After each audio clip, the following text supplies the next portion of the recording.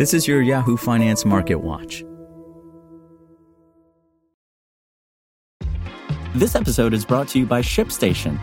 You know, some things take a lot of work, like sending little robots to far-off distant planets. And just as that's challenging, so too is running a successful e-commerce business, especially when there's so much to do. So I want to introduce you all to ShipStation. Now, I love using ShipStation because of its easy-to-use dashboard, which makes managing orders and printing labels a breeze and super smooth. Oh, and the customer service is just out of this world. It's exactly what you need to help grow your business. Sign up for your free 60-day trial at shipstation.com/technews. That's shipstation.com/technews. This is Yahoo Finance Daily, a daily update on the top business, finance, and stock market news from around the world. Let's jump into today's stories.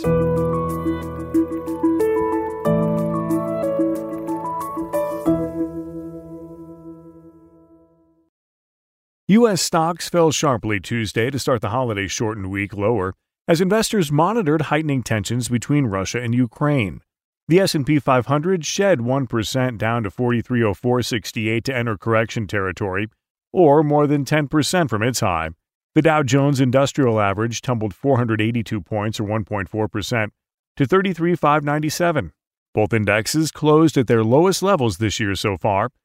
The Nasdaq Composite fell as much as 1.2%, or 166 points, to 13,381.52. President Joe Biden, in a speech Tuesday afternoon, said he will enact the first tranche of sanctions on Russia in response to Vladimir Putin's move on Monday to recognize two pro-Moscow separatist republics in East Ukraine and deploy Russian troops into the areas. The move was seen by the West as a provocation and intensified worries a war was underway. Just last week, the Biden administration warned that recognizing the self-declared People's Republics of Donetsk and Luhansk in eastern Ukraine would defy international law and Ukraine's sovereignty and necessitate a swift and firm response from America and its allies. The Russians want to rebuild their Eastern Orthodox Slavic Empire, that's Ukraine, Belarus, and Russia, and that's what Putin is doing, Atlantic Council senior fellow Dr. Ariel Cohen told Yahoo Finance Live. He is destroying the principle of invincibility of European borders. Biden said the U.S. will impose sanctions on Russian financial institutions, sovereign debt, and oligarchs in the country along with their family members. This is the beginning of a Russian invasion of Ukraine, so I am going to begin to impose sanctions in response, the president said, also indicating more sanctions could be on the way if Putin proceeds further.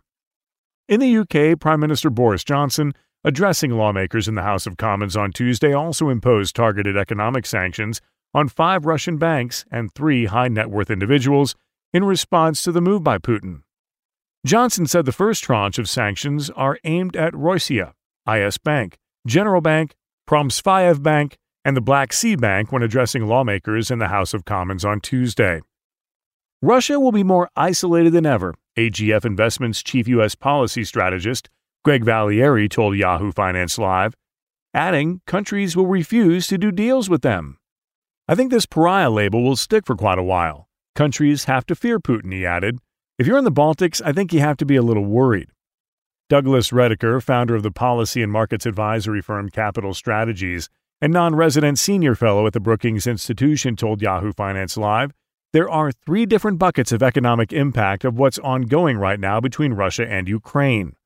The first is the direct impact of a potential Russian invasion and the disruption of commerce and economic activity on the back of that invasion. The second is sanctions, and the third is, if we do put on sanctions, what the retaliatory measures might be that Russia might impose on the U.S. and Europe. The conflict creates an added headwind for investors already holding their breath in anticipation of the Federal Reserve's next move, as the central bank looks to tighten monetary conditions to mitigate surging inflationary pressures.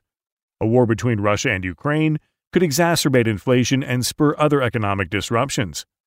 Robert Schein, chief investment officer of Blanky Schein Wealth Management, argued, while the markets have been sensitive to headline risk from Russia-Ukraine tensions, central bank policies remain the most critical concern for investors right now.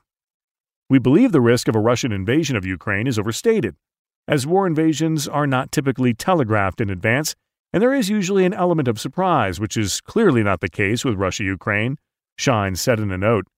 Federal Reserve policy remains the market's biggest risk, and investors are hoping that the Fed can engineer a soft landing, which would involve tightening policy just enough to calm rising inflation.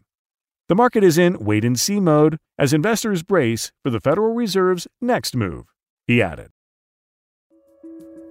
For more live coverage of business, finance, and stock market news, please visit yahoofinance.com. We'll be back tomorrow morning with your daily update. So until then, thanks for listening.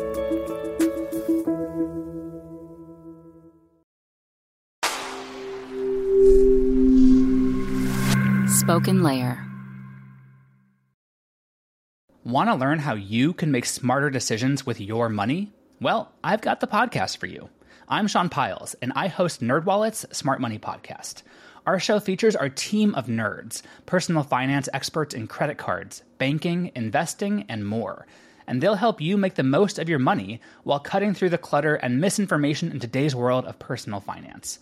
You'll get clarity on strategies to help you build your wealth, invest wisely, shop for financial products, and plan for major life events. Listen to NerdWallet's Smart Money Podcast wherever you get your podcasts.